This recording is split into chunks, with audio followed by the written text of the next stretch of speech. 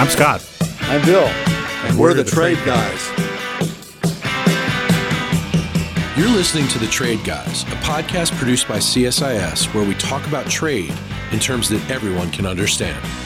I'm H. Andrew Schwartz, and I'm here with Scott Miller and Bill Reinsch, the CSIS Trade Guys. I'm Jack Capperell, filling in for Andrew Schwartz. In this episode, Scott reports back from the Windy City on USMCA, and he'll tell us what more needs to be done to push the deal across the finish line. And U.S.-China negotiations are slated to start back up again. What does the U.S. hope to gain from a proposed meeting next week in Shanghai? Plus, the European Commission's Director General of Trade discussed the future of U.S.-EU trade at CSIS earlier this week. The EU stands for a market of 500 million people, and we want to leverage the size and the importance of this market in order to shape the global environment in a way that is conducive to fair trading practices. You'll hear about all that and more on this episode of The Trade Guys. So, Scott just got back from Chicago at a meeting of the Council of State Legislatures Midwestern Legislative Conference. Did I get that right? Yeah. And there, USMCA came up. There were some Canadians apparently at this meeting. So what was that all about? Well, first, I was very grateful for the invitation. As a Midwesterner, I always like getting back. It's like going home. Plus to Chicago, the cultural center of the nation, which is Main Street of Mid-America. Just a great, great city, and it's a wonderful place to travel to. I adored going to Chicago when I lived in Ohio. We'd travel there reasonably frequently. My daughter went to school near Chicago, so we went back quite frequently when she was there. And so it's always great to get back, but I think it's great to get out of the Acela corridor and talk to people. And in this particular case, what I was struck by was, first, state legislators. So these are state representatives, state senators, elected officials who attend the meetings. These are a very hardworking group, very dedicated, very close to their constituents. But what struck me is the politics of trade are very different for state government officials versus the federal officials. Now, basically, all the policy decisions are made at the federal level, as we know, for trade policy. But the politics of trade is much more about, basically, what are my constituents looking for economically? You know, it's sort of an economic development question. How do I help them get ahead? How do I help them get what they want out of these agreements? It's very practical, and it's rooted in collaboration, which I found really refreshing. And so what I found was a group of people who, first of all, very curious. They had detailed knowledge from the constituents they had spoken to about what the issues were and what was going on. Had lots and lots of questions, but their aim was always cooperation. Okay, so these committees had formed, and there was one of the subcommittees which indeed had officials from the Canadian government, provincial governments, and the government of Canada, as well as U.S. state officials from the Great Lakes region. And they've worked together for years. They've solved a lot of problems. They have problems of invasive species in the Great Lakes. Back 20, 30 years ago, there's a problem of acid rain that all these states work together on. And thanks to our Commerce Clause, states have learned how to cooperate because there are always issues. I mean, Indiana has issues with Illinois and other bordering states, and so that comes up all the time. This seems to be one of the fora that they use to solve it. So I found the attitudes quite refreshing. People were open-minded about it, and more importantly, they really get what NAFTA and USMCA are about. They don't think of them as trade agreements. This is a set of rules that helps us work together with our neighbors, whether it's our neighbors in the next state or our neighbors in Canada, whatever it is. So, which is exactly how NAFTA functions, is why we make things together and sell them to each other and the rest of the world. So they kind of got it, had a strong commitment to collaborate.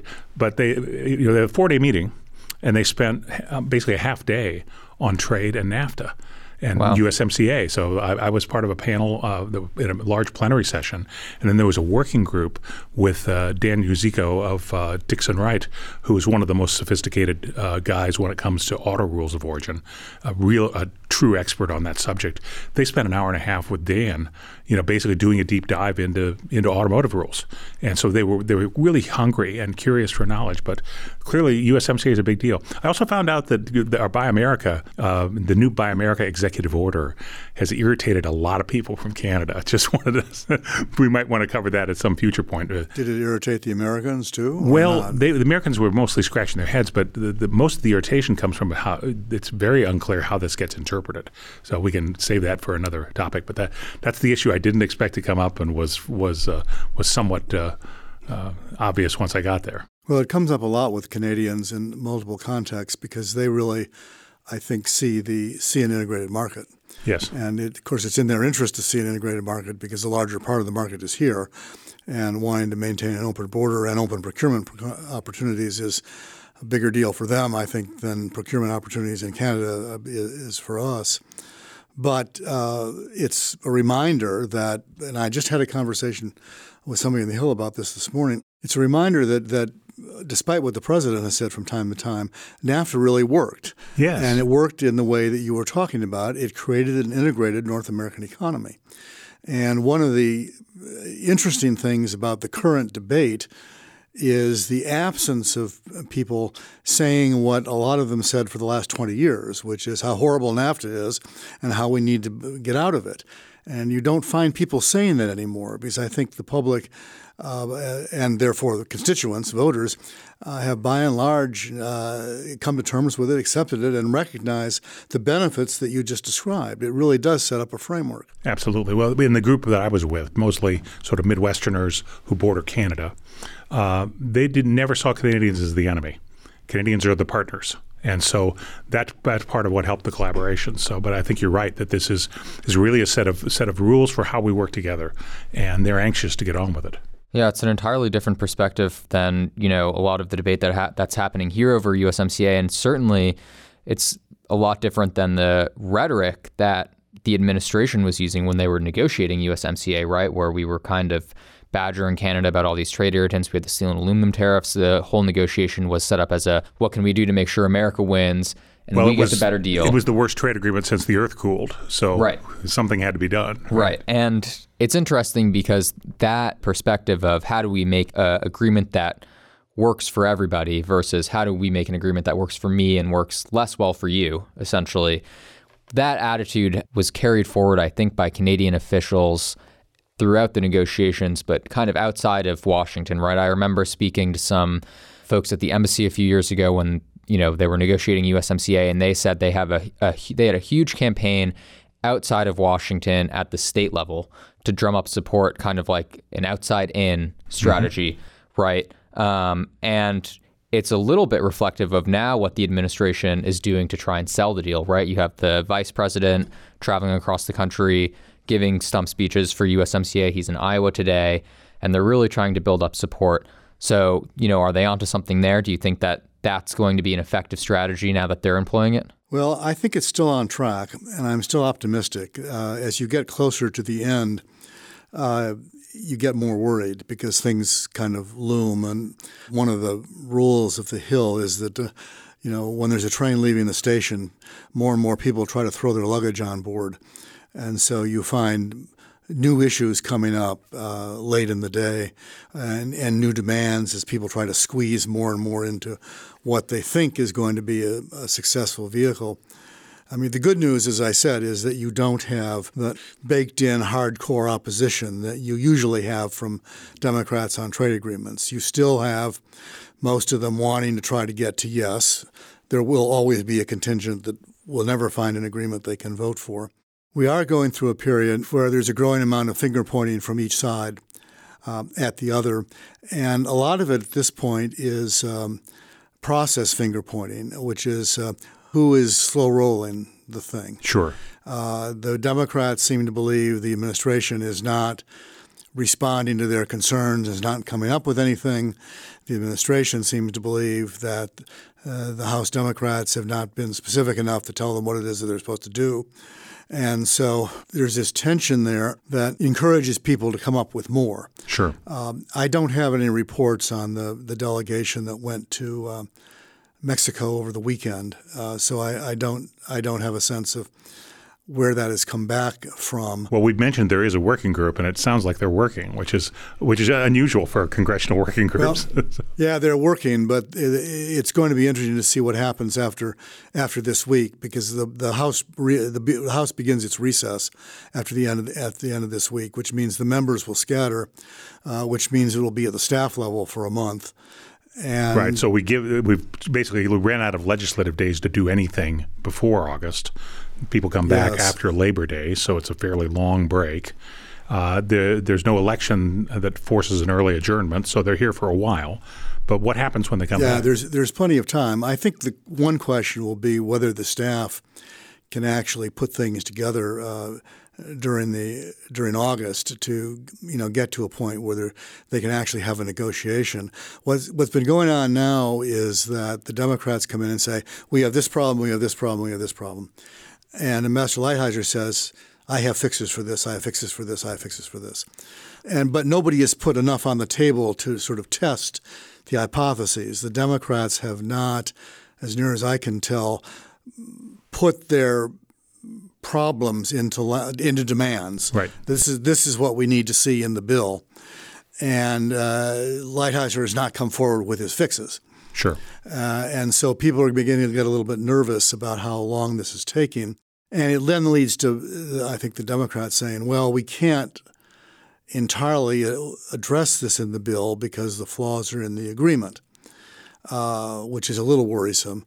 Because I don't think that's necessarily so. My advice to the Democrats has been, don't start with where the problem is. Start with what the problem is, right.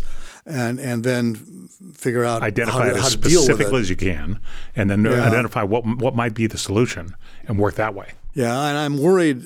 I still see a happy ending for all the reasons I said before, so I won't repeat that rant. But I do get a little bit worried that we're going to see some escalation here on the part of the Democrats, that is demanding more and more. And I'm also worried that on the Republican side, we're going to see some reluctance to come forward with actual remedies. And as you know, one of the problems the Republican side has had, and it's the reverse of the same problem that Obama had to deal with, which is this deep-seated view that the other party is never going to give them anything. And there are a number of people in the White House who just think the House Democrats will never give Trump a victory, so what we ought to do is try to force it through. I mean, the flaw in that is that they can't procedurally. Yeah, we've seen that movie before. It ran to Cheers in 2008. Yes. It didn't work out for the administration. The Speaker has more cards on that particular play, but there's people that want to do that anyway. And of course, then that kind of poisons the well. If you believe that they'll never do anything you want, you don't really have an incentive to compromise or to step forward. And if the Democrats begin to believe, well, they're never going to accommodate our concerns, and we're getting to a point where there's going to be a crunch here. And I think I still have confidence in Lighthizer and the House leadership for wanting to fix this. Yes, it looks like Chairman Neal is in the right place in terms of his seriousness. Also, Ambassador Lighthizer has been a totally honest broker from everything I've heard and said about this conversation. So I think that's right. There's just other people on both sides pulling them apart rather than together. So it seems fairly clear what cards each side could be holding, right? So the Democrats have four concerns: environmental provisions, labor provisions, drug IP, drug prices, and enforcement. And it seems like the issue is neither the Democrats nor Lighthizer and the White House essentially have come forward with a concrete solution that would satisfy the other side, right? And we are getting to crunch time, as Bill said. There are no legislative days in August, and then you get back and you have essentially 2.5 months until you're into 2020, and then the election cycle spins into gear. Yeah, but the end game is short. Once it comes up formally, it doesn't take very long to pass it. Yeah. So the critical phase is now. Right. And it looks to me like I have not yet talked to a Democratic member or Democratic staff that thinks this is a good issue for 2020. Most of the ones who have actually been through this before would like to get it over with. They've made peace with trade with Canada and Mexico. The agreement is what it is. If they can improve it, that's great. But dragging this out and using it as a campaign issue doesn't seem to serve anybody's interests. There are Democrats who are nervous for the same reason I've been nervous, which is that the president can always decide that he'd rather have a campaign issue than a victory. Yes. I think it's in his political interest to have a victory because he doesn't have very many so far on trade. But, I don't get to make that calculation. He does. And if he thinks that there is political gain in having this thing fall apart and then blaming the Democrats for it falling apart, I can see him going down that road. It's not the right road for the country. I also think it's not the right road for him politically. But yeah, he seems to be working for a win right at the moment. So we'll watch this space. Okay, one space where he also is working towards a win, maybe, although is maybe probably less likely to get one, is on China. There's likely to be another round of negotiations in China.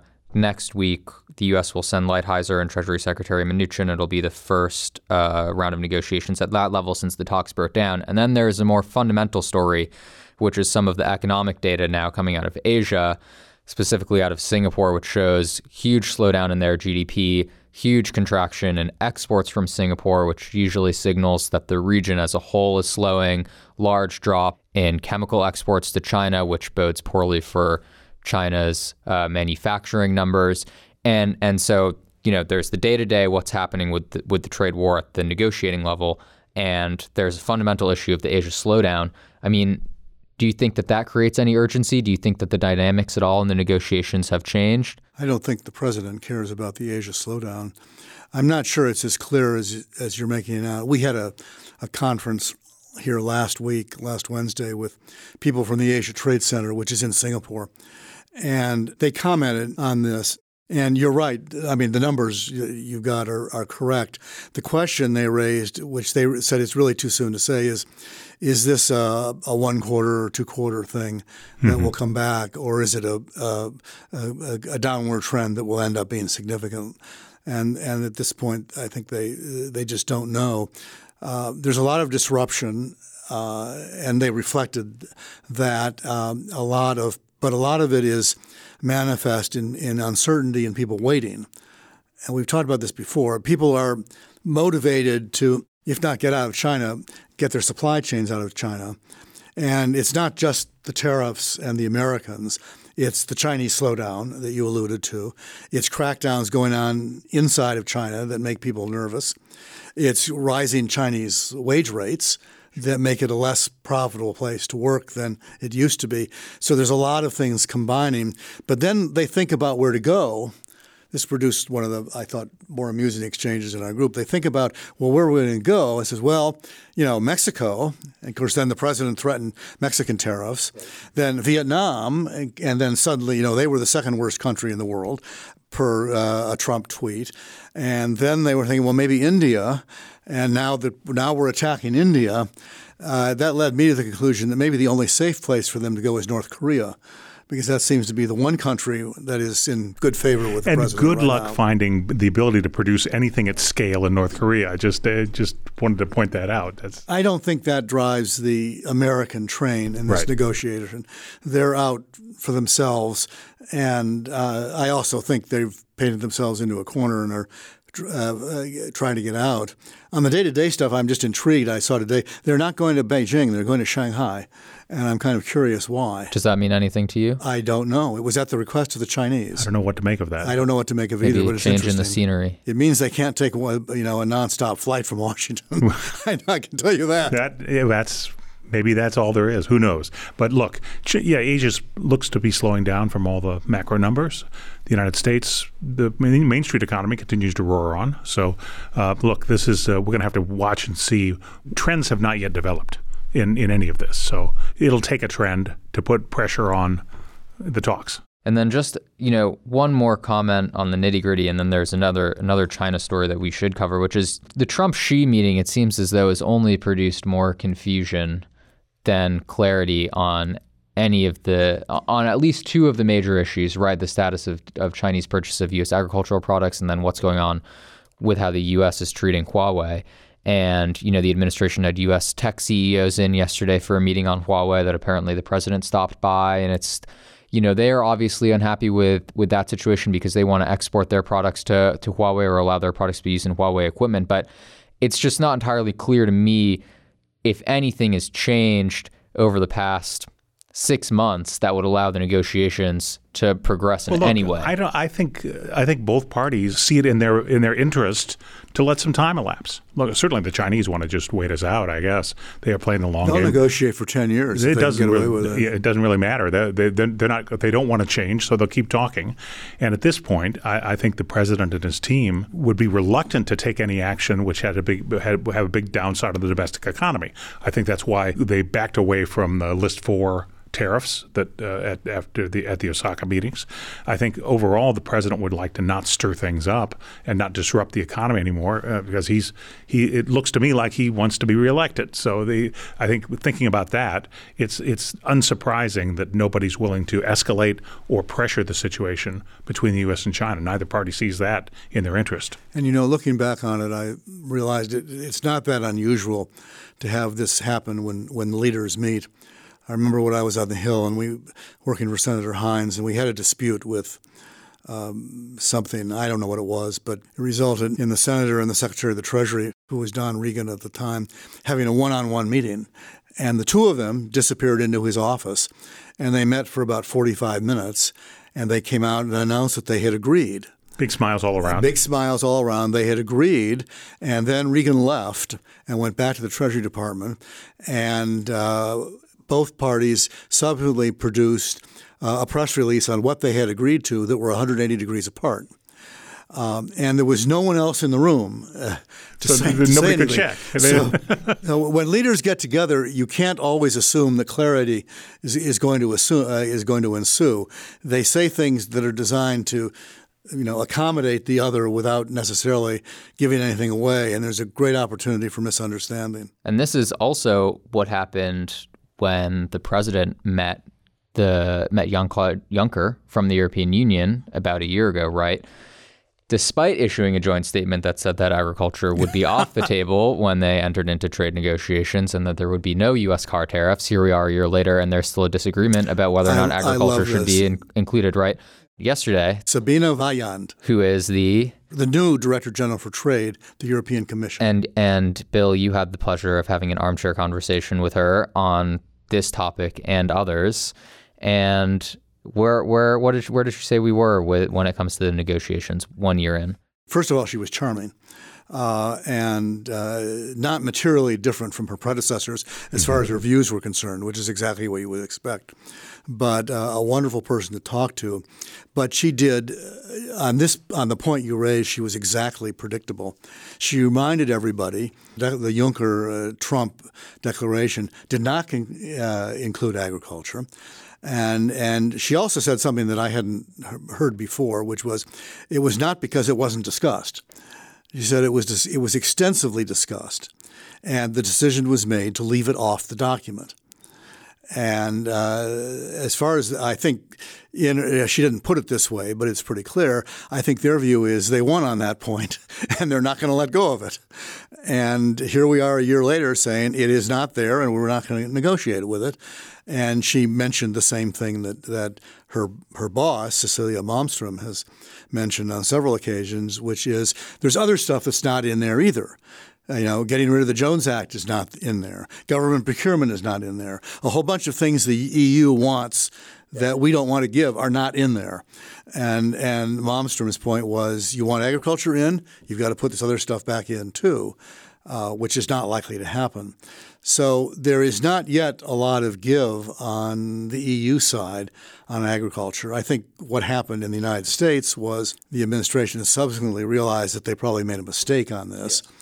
And although I have to say in talking to them, they're, I think, as much motivated by politics as they are by substance. I mean, everybody loves the farmers, but the reality is the 114 members of Congress that are sending them letters saying we won't approve any agreement that doesn't have agriculture in it, and that has a lot more to do with our current insistence, I think, than actually trying to address the problem. Well, but all that just tends to lead to stalemate because we have the administration really unwilling to engage the Congress on negotiating objectives. So we've got this muddle for what was agreed versus what Congress expects. All right, and then when it comes to Europe, I don't think any of the European officials, elected officials, don't want to go talk to their voters about this. Because there doesn't seem to me to be a lot of appetite for a U.S.-EU trade agreement. It seems to push all the wrong buttons. So I don't know how to get off dead center here. Did she have any views on that? Well, she had a plea, but it wasn't a helpful one. The plea was that we should be bigger than this. The plea she gave to the public was the same plea that I gave to her and privately because we had a small breakfast beforehand, which was there's a greater challenge out there. And she alluded this to specifically in the Boeing Airbus case, which came up, said, there are other competitors in the world besides, the two of us. And she was not talking about, Embraer and the Brazilians and Canadians. She was talking about the Chinese and that we ought to be getting together to solve this problem so that we can tackle the bigger problem with a united front. That's exactly the right message for the big picture. Yes, but it's the wrong message for our leader, because what that sounds like is the kind of song and dance that every American president since 1947 has heard, and it really means United States, just suck it up this time. Take one for the team. We'll be there with you. And as Trump basically campaigned on the fact that our European allies rip us off routinely, as he would say, whether it's NATO dues or reciprocity in trade. And he's the guy who intends to fix that. And what was clear, I think, in the discussion was, and this is not a case where it's clear they'll be with us at the end of the day, in the sense that they are still, the uncharitable way to put it is they are still several years behind us in recognizing the nature of the China problem. I don't think they'd agree with that, but I think they would say that they approached it a different way. For them, it's an economic problem. It's not a security problem. If you think about it in the most elemental way, the missiles are pointed at L.A. and San Francisco. They're not pointed at Paris and Berlin. They don't see the threat in the same way that a lot of Americans see it as a security issue. It's an economic challenge for them, and they are beginning to see that the same way. But they believe deep in their souls, it sounds like, that the way to fix it is to stay firmly within the WTO box and use WTO rules and WTO procedures to tackle these problems. And, of course, the issue that keeps coming up that they don't have a good answer to is you've got Ambassador Lighthizer here saying the Chinese don't fit in the box. Right. They're too big and they're unique. The rules are not equipped to deal with them. We need to do something else. And it was clear in what Dr. Vayan said yesterday, this Europe has not arrived at that point yet. Right. It seems like the Europeans just want to make the WTO box bigger, essentially. They want to make new rules to fit China into the box. And from the U.S. perspective, what's the point of making the box bigger if they're not going to respect the walls of the box to begin with, right? Yeah, this is the U.S., particularly this administration has a very different interpretation of the last 20 years of results in Geneva. All right, they basically that expanding the box, this current box doesn't solve problems. Okay, it just you want to apply a set of rules that basically, at least in the mind of our officials, haven't worked. So it doesn't sound like we're even at the right starting point yet. Right, and that doesn't help the Europeans either because they don't know how invested we are in crafting new rules and whether they can count on us. Well, Japan and the trilateral thing. Yes, that's what I'm talking about in that context. The one positive piece of news she brought was when it comes to the bilateral negotiations, there has been progress apparently made on regulatory cooperation and harmonizing standards, and maybe Scott, you can fill us in because you probably used to deal with this a lot. What does that mean? What is the importance of that? Well, start with the point that there are sophisticated regulatory bodies who determine product safety and efficacy in a number of countries. So take all the industrial democracies, or in this case, the United States, Japan, and Europe, all have competent authorities when it comes to qualifying products for the marketplace and determining their safety and efficacy. We have the Food and Drug Administration. Yes. We have the National Highway Safety Transportation Agency. Right. Now, Highway Traffic Safety. Yes. So at this point, each regulatory organization has been created by its home country for domestic regulation. But because we're different people and we sometimes have different problems, the regulators often come to different conclusions and often use different methods. This is the important part. Use different methods to assess whether or not the product is safe and effective, whatever it might be. Sometimes the differences are quite legitimate. So when you operate high beams in the western of the United States, you want to look a great distance out into the darkness if you're driving across Wyoming. If you're driving the Italian Alps, your high beams don't really need to quite cover quite as much distance. So you can understand why standards often vary. At the same time, there is a lot of economic efficiency and acceleration of innovation, which is available to the extent the regulators cooperate. And look, there's many, many products sold in United States, Europe, and Japan, which have a great record of not harming anyone at any time. And so each of the regulatory bodies comes up with good decisions. The fact that they do it differently or through different processes complicates matters for manufacturers and marketers. And to the extent you could simplify that task, where we accept each other's data when you have a new drug or something like that, that you use the same dossier, the same set of data that was used in one market to qualify it for another. Obviously, in the case of prescription drugs, that would get medicines to patients faster. So there's lots of benefits that spill out of this. But the real thing is, we currently have competent regulators who have no incentives to work together. They've developed domestic-only regulatory systems, and it can get complicated. So launching a new cosmetic product or shampoo product in Asia, you have satellite TV, which covers all the households. You have regional customers who sell the product, get it in their stores, and move it ahead.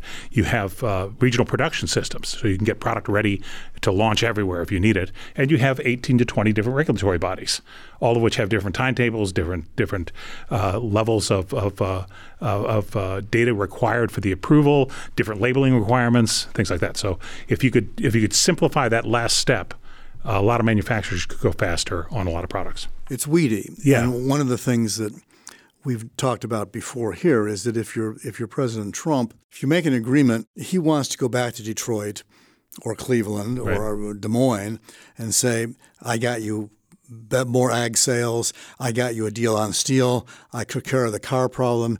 He doesn't want to go back to Detroit and say, boy, do we have good rules on conformity assessments. That's not an applause line for any politician I'm aware of. And a point that Dr. Vayan made, which I had not realized, was she thinks they've made a good bit of progress on conformity assessments in pharmaceuticals and a number of other sectors. And it really, the irony of it really is not about the changing the trade balance. It's about saving money.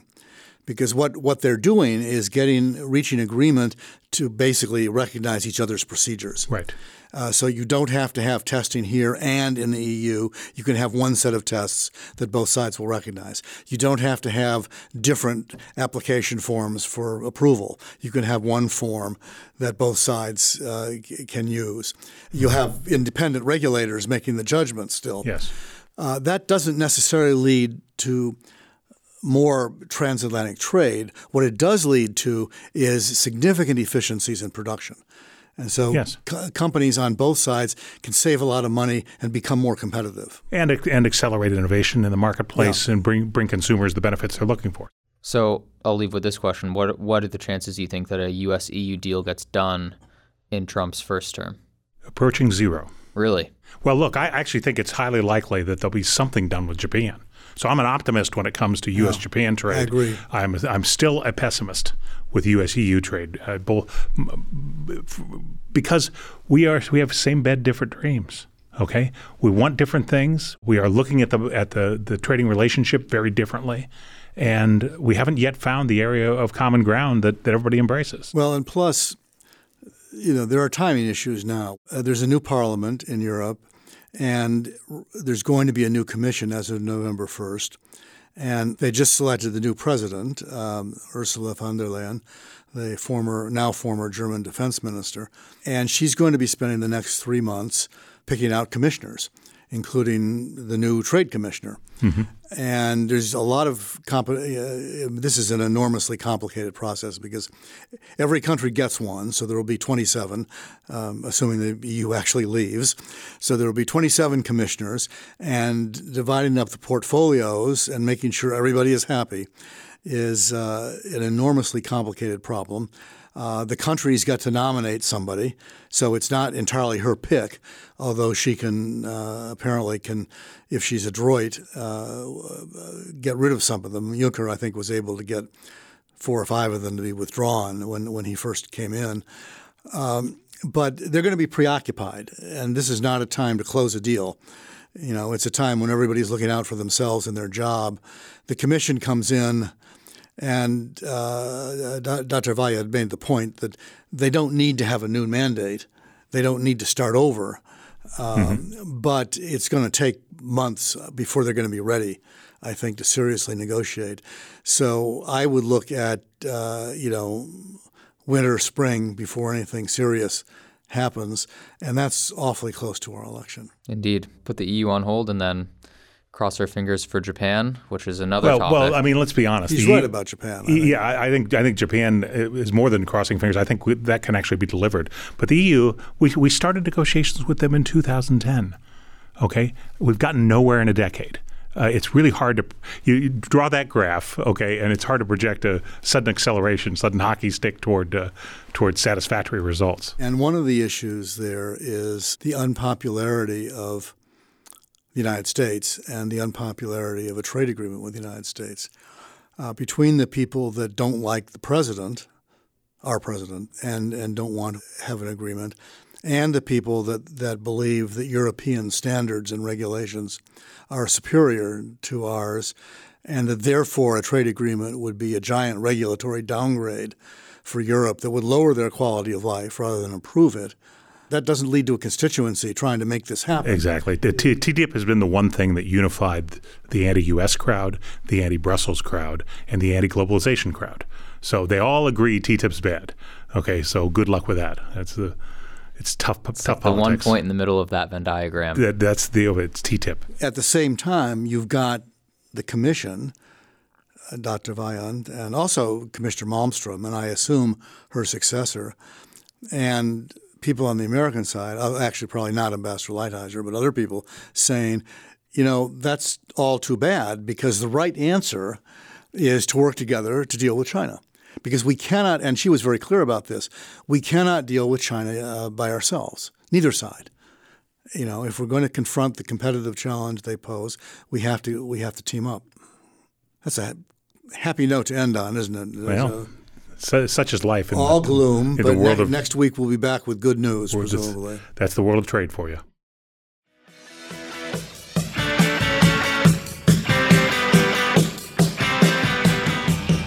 To our listeners, if you have a question for the Trade Guys, write us at tradeguys@csis.org. That's tradeguys@csis.org. We'll read some of your emails and have the Trade Guys react to it.